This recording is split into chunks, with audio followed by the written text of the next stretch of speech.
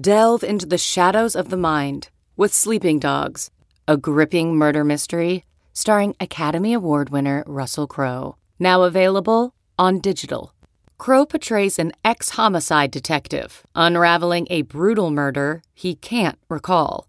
Uncovering secrets from his past, he learns a chilling truth. It's best to let sleeping dogs lie. Visit sleepingdogsmovie.com/Wondery to watch Sleeping Dogs, now on digital. That's sleepingdogsmovie.com/Wondery. CarMax is putting peace of mind back in car shopping by putting you in the driver's seat to find a ride that's right for you. Because at CarMax, we believe you shouldn't just settle for a car. You should love your car. That's why every car we sell is CarMax certified quality, so you can be sure with upfront pricing that's the same for every customer. So don't settle. Find love at first drive and start shopping now at CarMax.com. CarMax, the way car buying should be.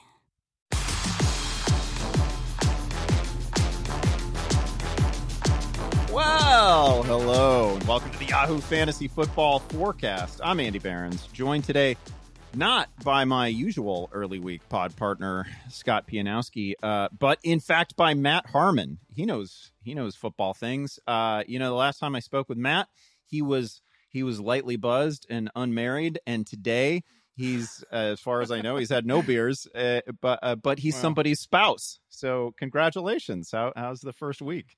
Thank you. This will be the first day I mean, fingers crossed, have no beers for since the wedding, basically. No, it was awesome. So much fun. The event obviously was great. And I know we both, my wife, now I get to say my wife. Actually, Andy, the first person I said my wife to, I thought it was this like big moment. It was actually somebody dropping off like a DoorDash order to our Airbnb at the like... at Palm Springs after the wedding, and that guy could not have cared less. I was like, yeah, it's for me and my wife, and he's like, okay, great, don't care. So hopefully it landed better for everybody else out there listening. But yeah, great time. I know we are both now feeling almost like a sense of, well, a little bit of dread this morning because we have to go back to real life now, but a lot of relief that the whole thing is it's weird. Like, I feel like I experienced 60% of what happened on that day. And, we'll just try to get the pictures and try to relive it. Yeah, we were talking about that. It's a weird day, right? Because it's spheres of your life that never intersect. And then all of a sudden they're all in the same room together. Yeah. At one point, after the rehearsal dinner, one of my wife's friends' boyfriends was talking to my Aunt Linda. And I was like, I just got to take like a really blurry picture of this from across the room because this is so bizarre. So yeah, that was very on the nose, on point advice that you gave me leading into it.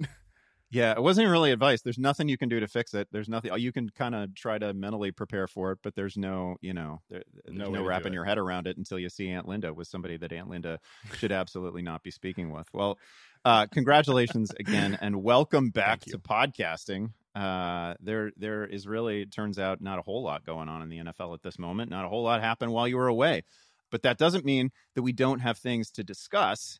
Today, Matt and I, we each made secret lists. That's always fun when you make a secret list. So here's what we're going to do. We're going to reveal each of us the five NFL teams that we find most interesting right at this moment here in May, way ahead of anything that matters, way ahead of camps, way ahead of preseason. These teams could be uninteresting by the time camps open. That's always possible. So we're going to do a little countdown thing, and we're going to start with the squads that we find most compelling, and then we're going to work our way back. Matt, he hates ranks. So if you don't want to consider these ranks, that's fine. You can give us your tiers. Don't care. We just got to name 5 of them. We're probably going to have some overlap here. If we don't, it's going to be a long pod. So here's hoping we got a little bit of overlap. Matt, who is? Let's start right at the top. Who is your most interesting NFL team of 2022? Yeah, most interesting team for me is the Denver Broncos. Obviously, I would be. Are they on your list or are they not on your list? They are. Well, truth be told, I came up with a list that was slightly longer than 5. I've got a couple of honorable mentions. They're one of my honorable mentions. Part of me thinks that they're not interesting because they're just going to be better. Yeah, well, that's true. But that in and of itself is very interesting, right? Like, we're going from the Drew Lock versus Joe Flacco versus Drew Lock versus Teddy Bridgewater sort of debates of years past to now. This is actually, this is pretty interesting. Now we've got Russell Wilson, of course. And although here's the thing that I find the most interesting about them, especially when it comes to fantasy, is that I'm hyped that Courtland Sutton has Russell Wilson. I'm hyped that Tim Patrick and Jerry Jeudy are now paired with, real quarterbacks for the first time in forever. Javonte Williams, watching him play, that gets me going. Albert O should be like the obvious breakout tight end or whatever. But I'm looking at it, I'm like, I don't really know that I feel super compelled to draft any of these players because I think I don't know. If you have a bullish case for why Russell Wilson's really going to hit it off with Courtland Sutton over Jerry Jeudy, I'm probably not buying it. On the flip side, if you have a really bullish case for where, Jerry Jeudy and Russell Wilson are going to vibe harder than he is with Courtland Sutton, I'm probably not buying that either. The fact that we have legit ancillary targets like Tim Patrick and obviously Albert O as well, and Greg Dulcich, who they drafted, in the third round too, that kind of leads me to be a little less excited about the top end target shares. And of course, now that Melvin Gordon's back with the Broncos too, yeah, I just can't see where I'm going to be super bullish and really ahead of ADP on any of these guys, despite the fact I think they're interesting. One of the things that I think makes this team most interesting is that it feels like, and I don't want to do too much comparing of this year to last year. It feels like the Sutton Jeudy decision has the potential to be like the Woods decision, right? Not that magnitude. Neither one of these guys is going to go for 1,900 yards and 140 catches and triple crown the receivers, but somebody's going to be a wide receiver one here. And the other guy probably has a soft landing as a wide receiver too if he stays healthy. But I'm with you in that I cannot I've got Sutton a little bit ahead. But the only reason I have Sutton a little bit ahead is because I've already seen Courtland Sutton have an 1,100-yard season. He did it with Joe Flacco and Drew Lock. And if you can do that, you get a lot of credit in my book. Listen, I think Jerry Jeudy's great. And if Jerry Jeudy proves to be the right answer in Denver, that wouldn't shock me. I think the other thing that is interesting about this team, and I know it's a topic that I brought up a few times on the podcast, but Russell didn't run at all last year. So Russell took himself, he checked out of the dual threat quarterback club and we need him back in it. He can still be a top 10 guy, but any case for Russell Wilson to finish as the QB1 involves him running for 500 yards and 5 touchdowns. And that, the guy we saw last year just wasn't interested in doing that. Yeah. It feels kind of like that's a bit of a long gone version of Russ, at least. Obviously he's getting older. I think part of it is you sort of have to do a little bit of psychoanalysis with Russell Wilson, which is scary to do because for two reasons here. Number one, I think he has said, or at least his camp, his people have put out there that he wants to be viewed as a Drew Brees, one of these great passing quarterbacks. And I think that's probably part of the reason that he has run less is he wants to put up these passing stats. It's probably part of why there was friction between him and the Seahawks brass in general. I also think too, every offense that's ever come through Seattle, whether it's obviously, we've had a Sean McVay offshoot come through there with Shane Waldron the last year or so. Before that, it's been Brian Schott. All these offenses basically turned to the Russell Wilson offense. So is Denver just going to become the Russell Wilson offense too? Because that was a big part of why Nathaniel Hackett worked so well with Aaron Rodgers is they sort of met in the middle there from what they wanted to do. And obviously Matt LaFleur is a big part of that too. But is there going to be any meeting in the middle with Russell Wilson? Because pretty much it's been, for offensive coordinators to Russell Wilson, it's been you come 10 and I'll go 90 with Russell there. That's true. How do you have Jeudy and Sutton ranked right now? Not that anybody's holding you to your May ranks. Nobody's doing that. Sure. Yeah, of course. Not at all. Again, I don't have either one of them in an area that I'm screaming this is the guy you need to draft. I think I have Jerry Jeudy. It's been a while since I've looked at the rankings. It's been 2 weeks. I think I'll be a little bit more ahead on Jeudy than Sutton just because I think there is still untapped potential with Jerry Jeudy. I don't all these dorks that are so anti Jerry Jeudy and want to really say that route running doesn't matter. Look, Jerry Judy's not been great so far. See, route running doesn't matter. It's well, it might be, a little bit worth having the asterisk that he had a high ankle sprain last year. He's also played with like the stone worst quarterback play in the entire NFL for some of this stretch here. So I don't hold too much of there's been some areas where he can certainly get better. But I still think there's some untapped potential there that we haven't seen yet, where Courtland Sutton, he does have that ceiling that we've seen before, but it was also several years ago. There was an injury in between there. I don't think he looked quite the same last year as he did at his peak form, but both very good players. I'm not real bullish one way or another on this case. Okay, I'm going to give you my most interesting team of 2022, and they grabbed the top spot here because almost everything is new. It's the Miami Dolphins. This team added, no particular order, they added Teron Armstead, Tyreek Hill, Chase Edmonds, Cedric Wilson, Raheem Mostert, Sony Michel, completely transformed the offense. Mike McDaniel hired as the new head coach. He's from the Shanahan tree. Former Niners OC and run game coordinator, right? He's held all the titles. It is weirdly, all of a sudden they managed to create a no excuses environment for Tua, right? And he had plenty of excuses last year. Rarely pushed the ball downfield, didn't do it well, but also only rarely had time. Terrible offensive line last season that is clearly going to be better. Is it league average with Armstead? It's good. He's a wall. So that's fantastic. The difference of opinion that you'll find on Tua, both with mainstream analysts within the fantasy world, it's pretty wild. So I don't totally know what to expect. I feel like I've seen moments with Tua where you can kind of squint and see a quarterback who could really lead a dangerous offense. But again, there's just no, they have everything now. They have a full cupboard of running backs. They have a full cupboard at receiver. They've got a line. This is all on Tua. But sometimes, and maybe you can speak to this, like we always, Scott and I make this point all the time that the NFL is such a continuity league. They have none of it, right? Like this is one of those, it rarely happens this way, this dramatically. This is new head coach, new coaching staff, new terminology, new everything, new receivers. Everybody's just meeting everybody for the first time. That can really screw up a month or two. So I don't know. What's your read on this team? Were they on your list? Yeah, I don't have them on my list, and almost that I sort of had to decide between them and Denver in that same vein of like, this is a very interesting collection of players, but sort of like with the Broncos, I'm not sure I'm that gassed up about drafting anybody here, for fantasy. Yeah. It is just, you mentioned the continuity point. The only thing that remains the same is, well, I mean, obviously Mike Gesicki's there too, but Tua and Jalen Waddle, that connection I still think is really bankable. But I mean, how can you be very, very excited about Jalen Waddle when they added a top 5 receiver in the league in Tyreek Hill? I mean, and the quarterback is still, and I think Tua can be, I compared him to Andy Dalton last year, going back and forth. I think it was with Evan Silva on Twitter, and like Dolphins fans hated that comparison for whatever reason. I think because Andy Dalton has become, thanks to your team, I can't wait to get the Bears on this list, by the way. He's become a bit of a meme the last couple of years.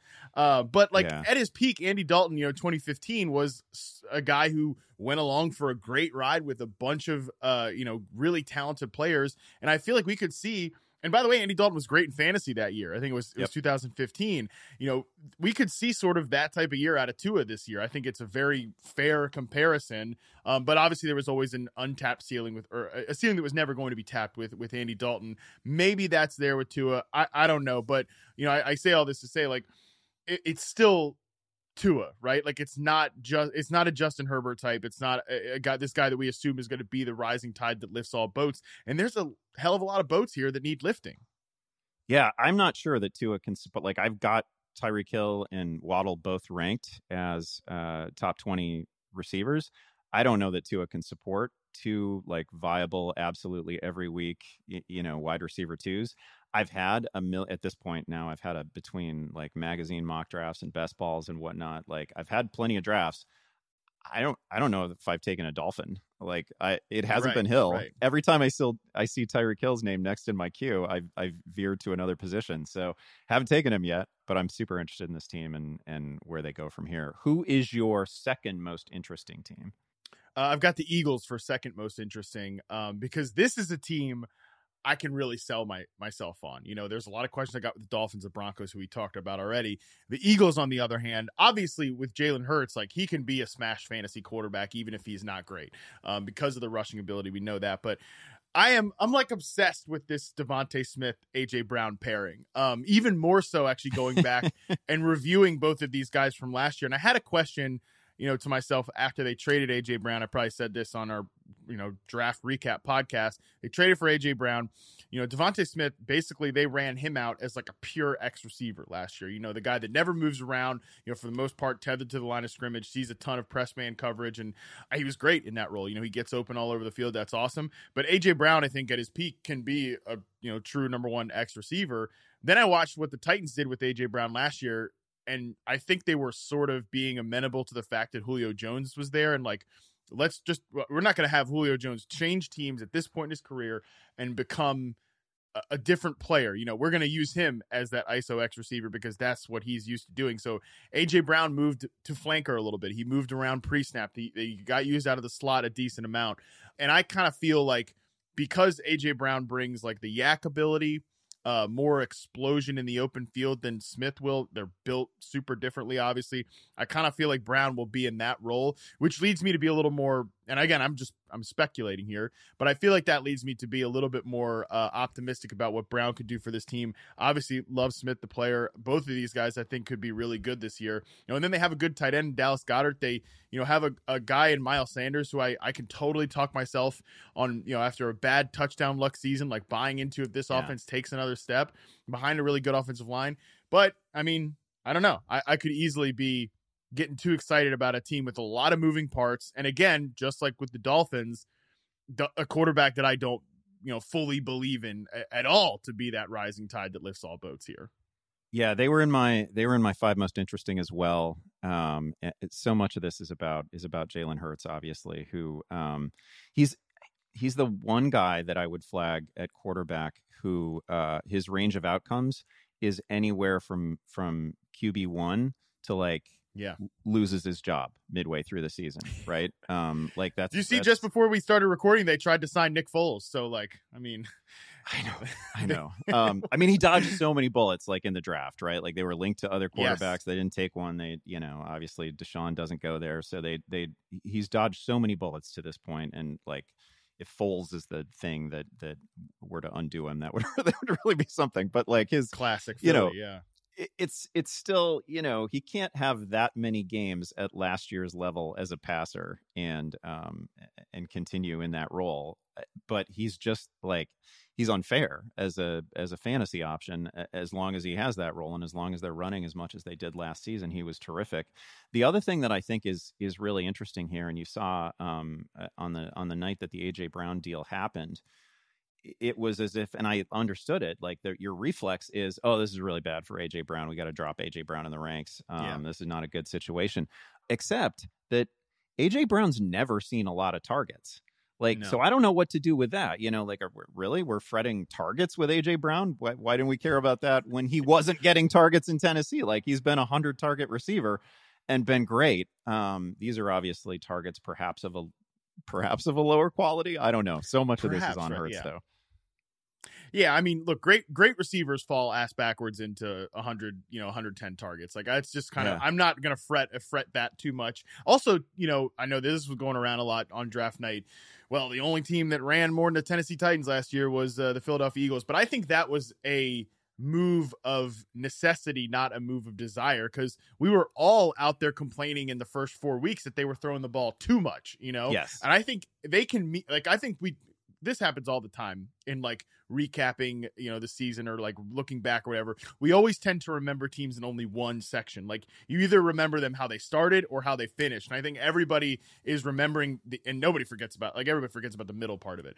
I think everybody's kind of focusing on that year-end Eagles team where they were super run heavy, super conservative. I think they'll meet in the middle more this year. They won't be super pass heavy, but they won't be that conservative from a rushing play perspective. And on that note too, like, how good is Jalen Hurts? Obviously, is the question, but I think there's enough here for AJ Brown to get some of his. And two, like we're all dogging Jalen Hurts sort of from a passing game perspective, but buddy, you're taking some of those like targets that he was throwing to Jalen Reagor, and they're going to be AJ Brown targets. That's a huge difference. Yeah, it is an absolutely massive difference. They're a super interesting team. They definitely belong on this list. Okay, they weren't second on my list. They were third on my list, but they're right up there. The number 2 team on my list of most interesting for 2022 was is the San Francisco 49ers. You better believe I got him on my list.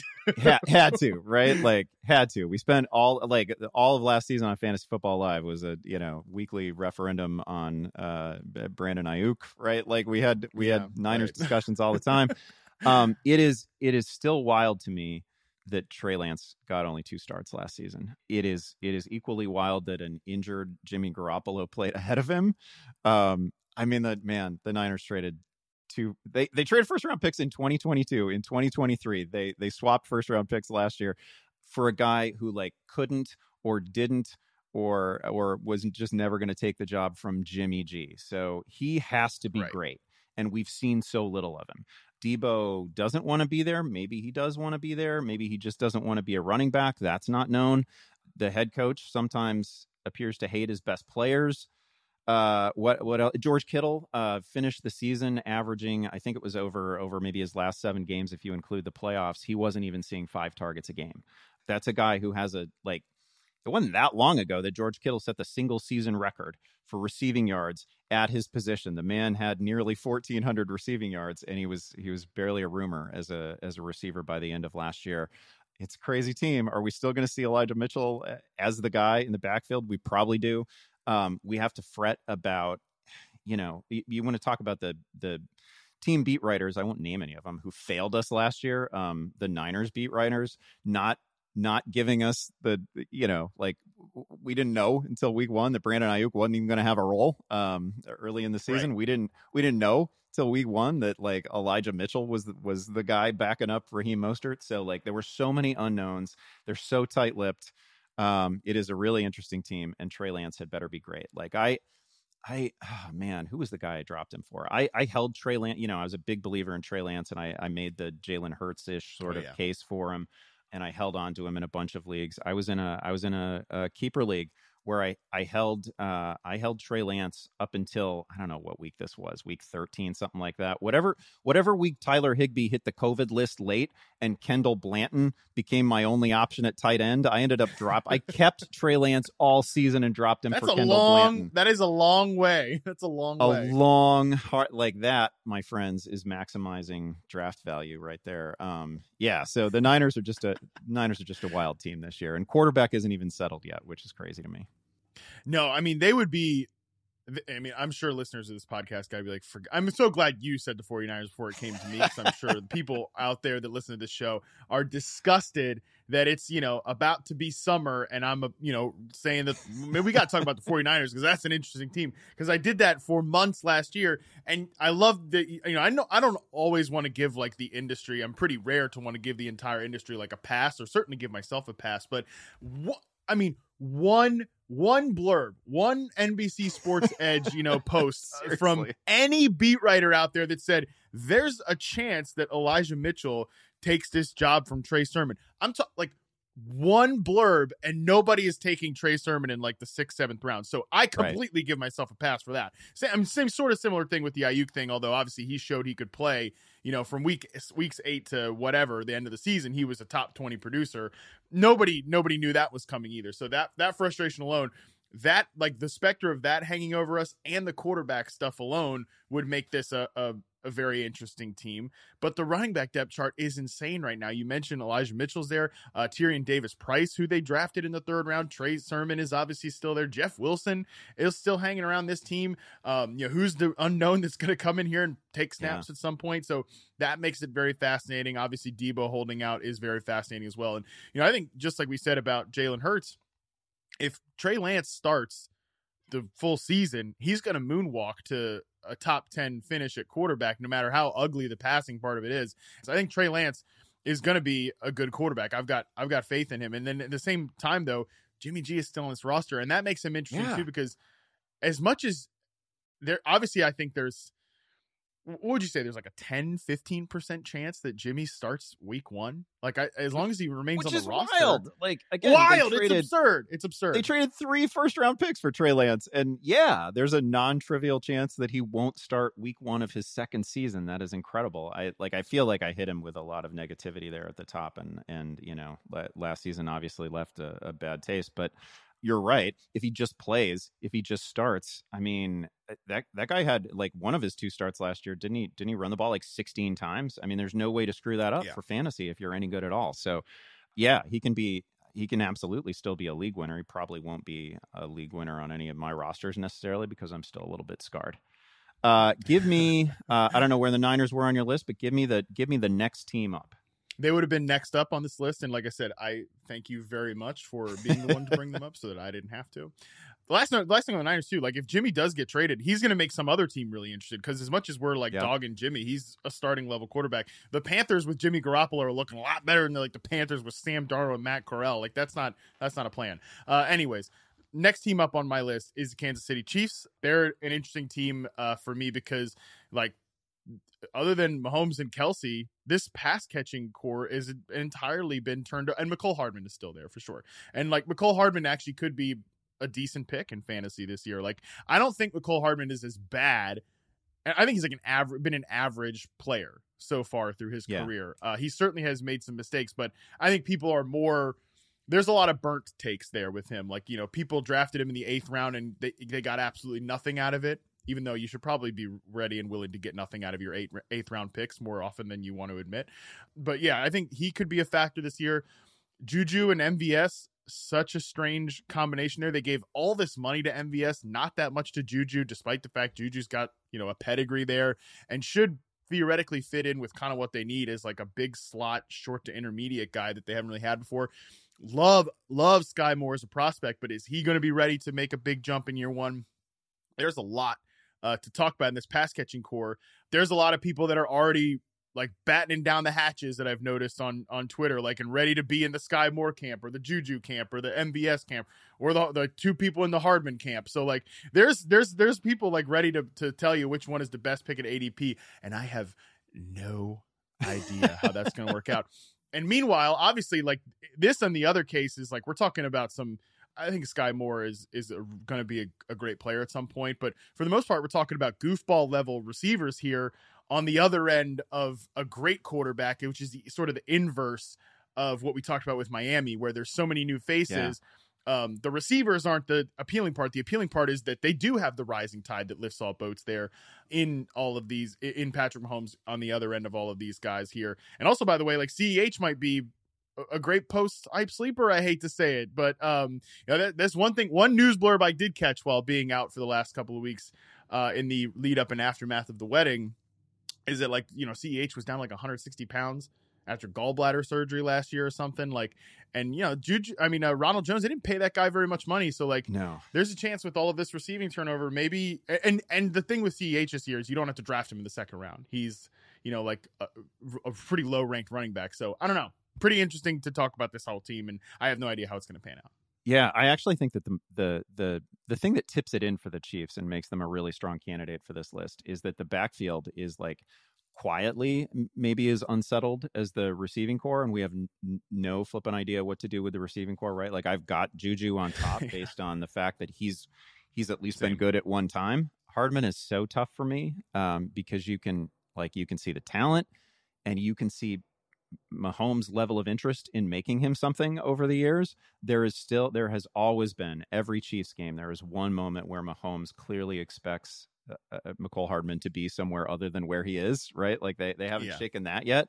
But like, who cares if he's getting 8 targets a game? That's not going to matter anymore. If you're getting 4 targets a game, it's a huge deal. But at higher volume, it wouldn't be. So I've got Juju a bit higher, and I've clearly got him higher than almost anyone does. You know, he's one of those guys who in like best ball and mock drafts I am landing. and I'm landing him at a place where like I don't even see a lot of risk to it, because it's, as you say, it's like that 7th, 8th round where like I don't care if I cut that guy. If that's a whiff, that's fine. There's going to be a lot of whiffs. So I'm not particularly burnt by it, but super interesting team. They didn't make my 5, but they were really close, and they were definitely under consideration. The next team on my list, though, is in the same division.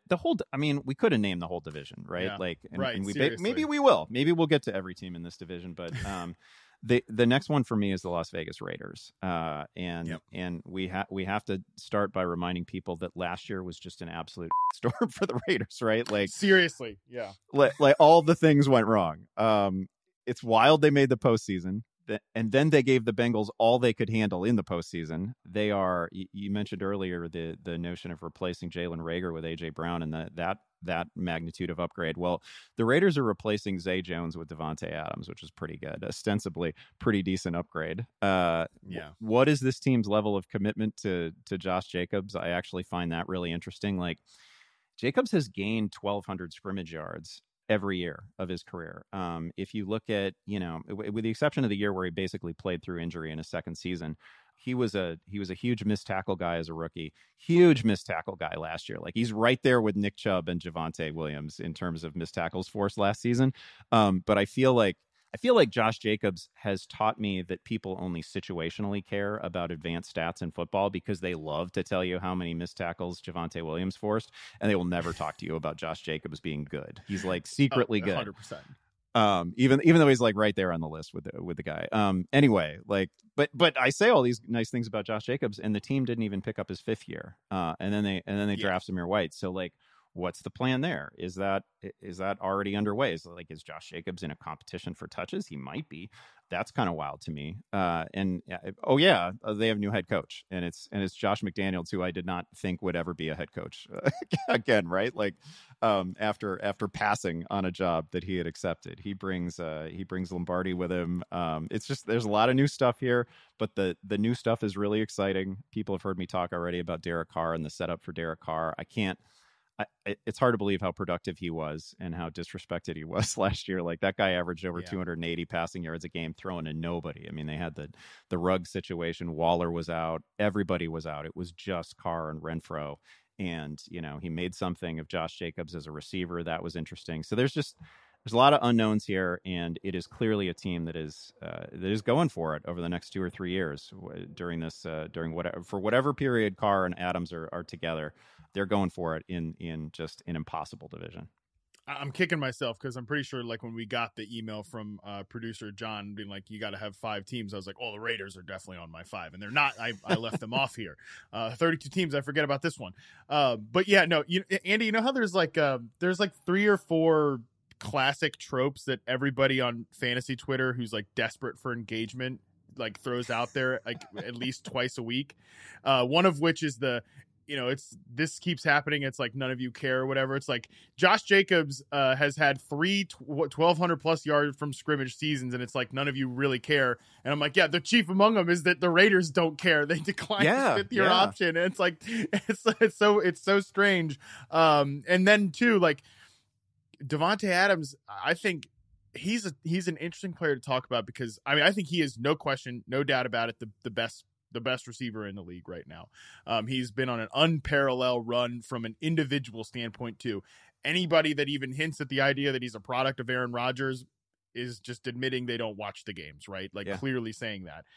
But obviously there's a downgrade going from a pure statistical perspective. He's probably not going to do what he did with the Packers, because there's a slight downgrade from Aaron Rodgers to Derek Carr. But how much of a downgrade, really? It's like, it's not as if we're talking about Tyreek Hill going from Patrick Mahomes to Tua. And I'm not saying that to be disrespectful to Tua, but like, I think we know for sure Derek Carr is a top 12, top 10-ish quarterback in the league. Yeah.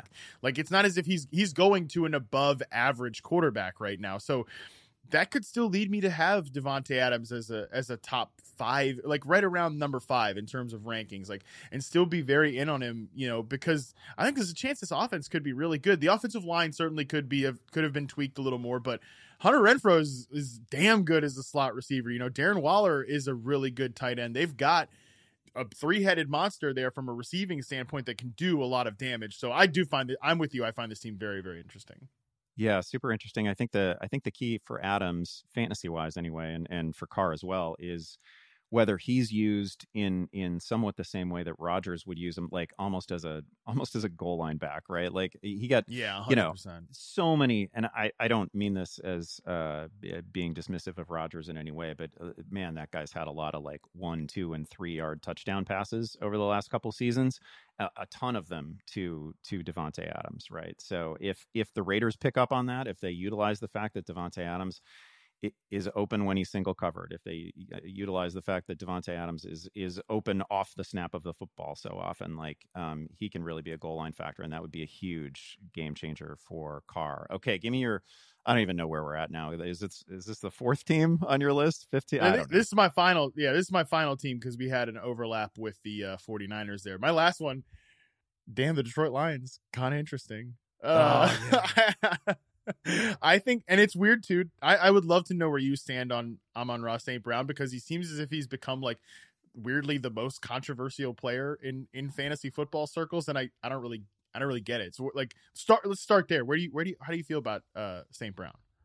I think he's a pretty strong would it satisfy people would it satisfy the zealots, the Amon-Ra St. Brown zealots, if he finished this season with like 85 catches and 1,000 yards? Because that seems in play for me. I don't know that that's everything they want. I feel like they want 110 catches. They want 1,300. They want him to be the centerpiece of the offense. And Swift is a really good player, and Hawkinson's a really good player, and they got some outside guys now. And there's just more here. And it is a simple fact that when St. Brown really popped last year, they were running out of dudes.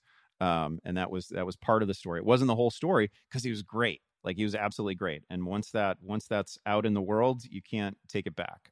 He's going to continue to be great. I think he's a really good player who is probably not looking at the almost unlimited volume that he saw in certain games late last season. Yeah, I mean, I think if anybody is making an argument that he's going to be like a 30% target share guy like he was at the end of last year, I think they're kidding themselves. Like, there's just no way that that's going to happen.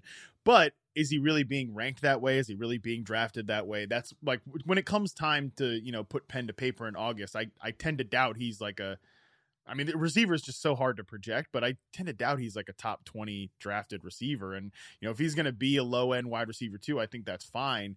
I think the tough part about trying to, like you said, perfect way to say it is like, you can't put that genie back in the bottle, right? Because they were running out of dudes, but they were also winning games there towards the end of the year. They finished 500 in the last 4 weeks, and that's kind of coincides with St. Brown being great. I also think, God, that's just such a great quarterback proof role. And by the way, I've made this comparison 100 times. I'm sure people are sick of it, but even before he got drafted, I said he could be like a Bud Light Cooper Kupp player. He went and was a Bud Light Cooper Kupp at the end of last year for the guy in Jared Goff, who came to love, that layup role that Cooper Kupp brought for the early Rams. So I don't know. I do find myself trending more towards the positive side than I don't really understand what the negative side would be. I mean, I think he's going to be he's probably the not lock, but he's probably the odds on favorite to lead the team in targets, I would say. I mean, he's shown, as much as I know we can't speak negatively about Iowa tight ends here.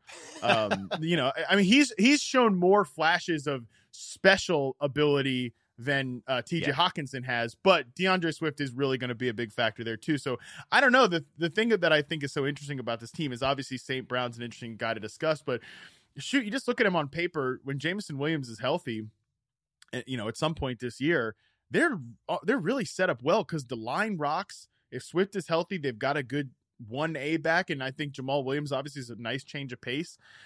Jared Goff, like, people, similar to the Jimmy G thing and the Andy Dalton thing that we talked about earlier, people have bagged on Jared Goff, but it's not as if Jared Goff outright stinks. Like, he can get guys numbers. So players like St. Brown, Williams when he's ready, Hawkinson and Swift, like, he's good enough to support these guys in fantasy, which I think makes them all really, really intriguing where they're going to go in drafts.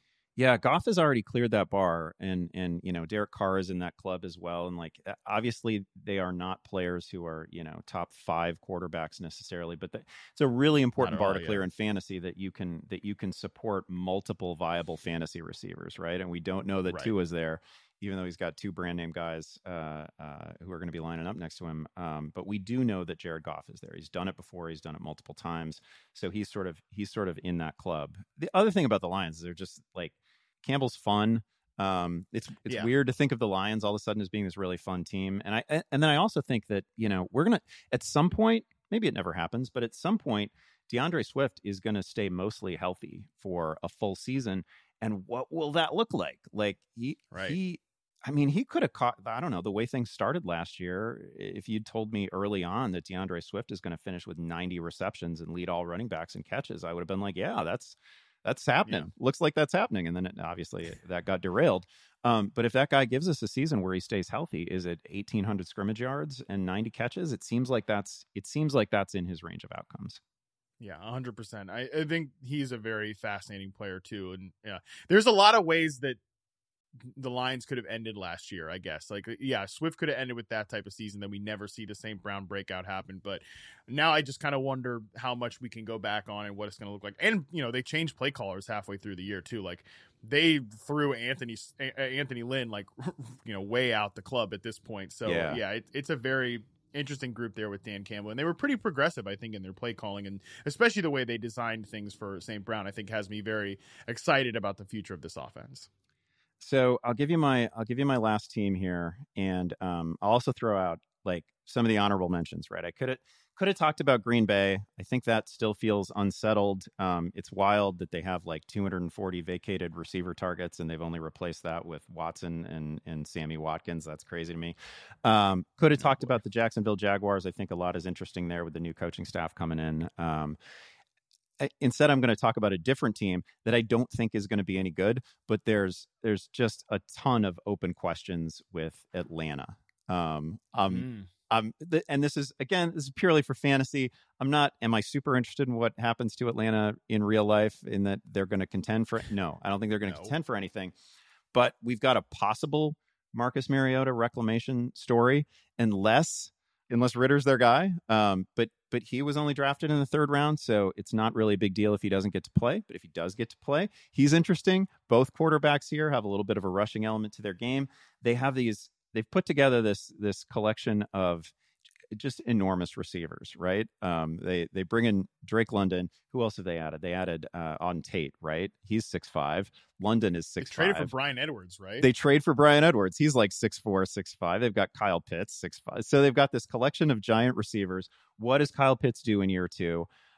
If you were, if you came into last season thinking that Kyle Pitts is going to transform the tight end position and he's going to be this transcendent talent, you've got some things to hang your hat on, but he hasn't reinvented it yet. He had a nice season in terms of yardage.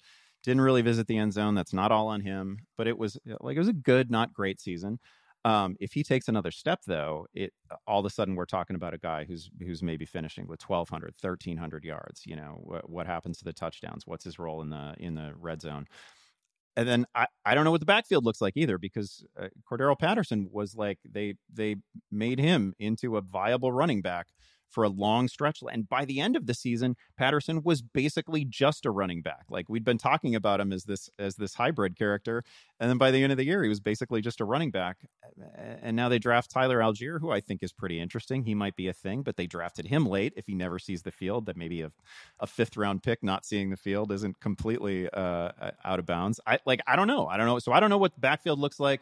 I don't know what the quarterback position looks like. I don't totally know the receiving hierarchy, but I'm super interested in Atlanta.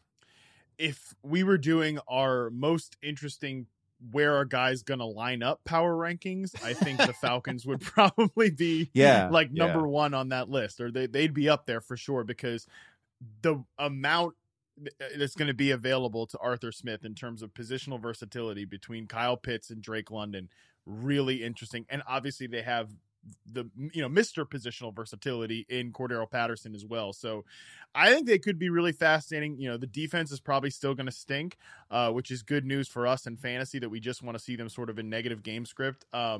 Marcus Mariota has admittedly I mean, he was the most like put you to sleep quarterback during the end of his Titans run, but has been pretty damn exciting when he's gotten on the field for the Raiders. So I think there's a lot here. I'm a big Drake London fan. I can't wait to see how they use him. And like typically if you bet on, the last few years, if you bet on like top 10 receivers, you're probably making a pretty good bet there. Guys drafted in that range, especially guys who just check so many boxes like Drake London does. So there's a lot of questions here. I'm not sure this team is going to be very good. I mean, I'm pretty convinced this team's not going to be very good. And there's a lot of ways this can go to hell, but I certainly think they're going to be an interesting fantasy team.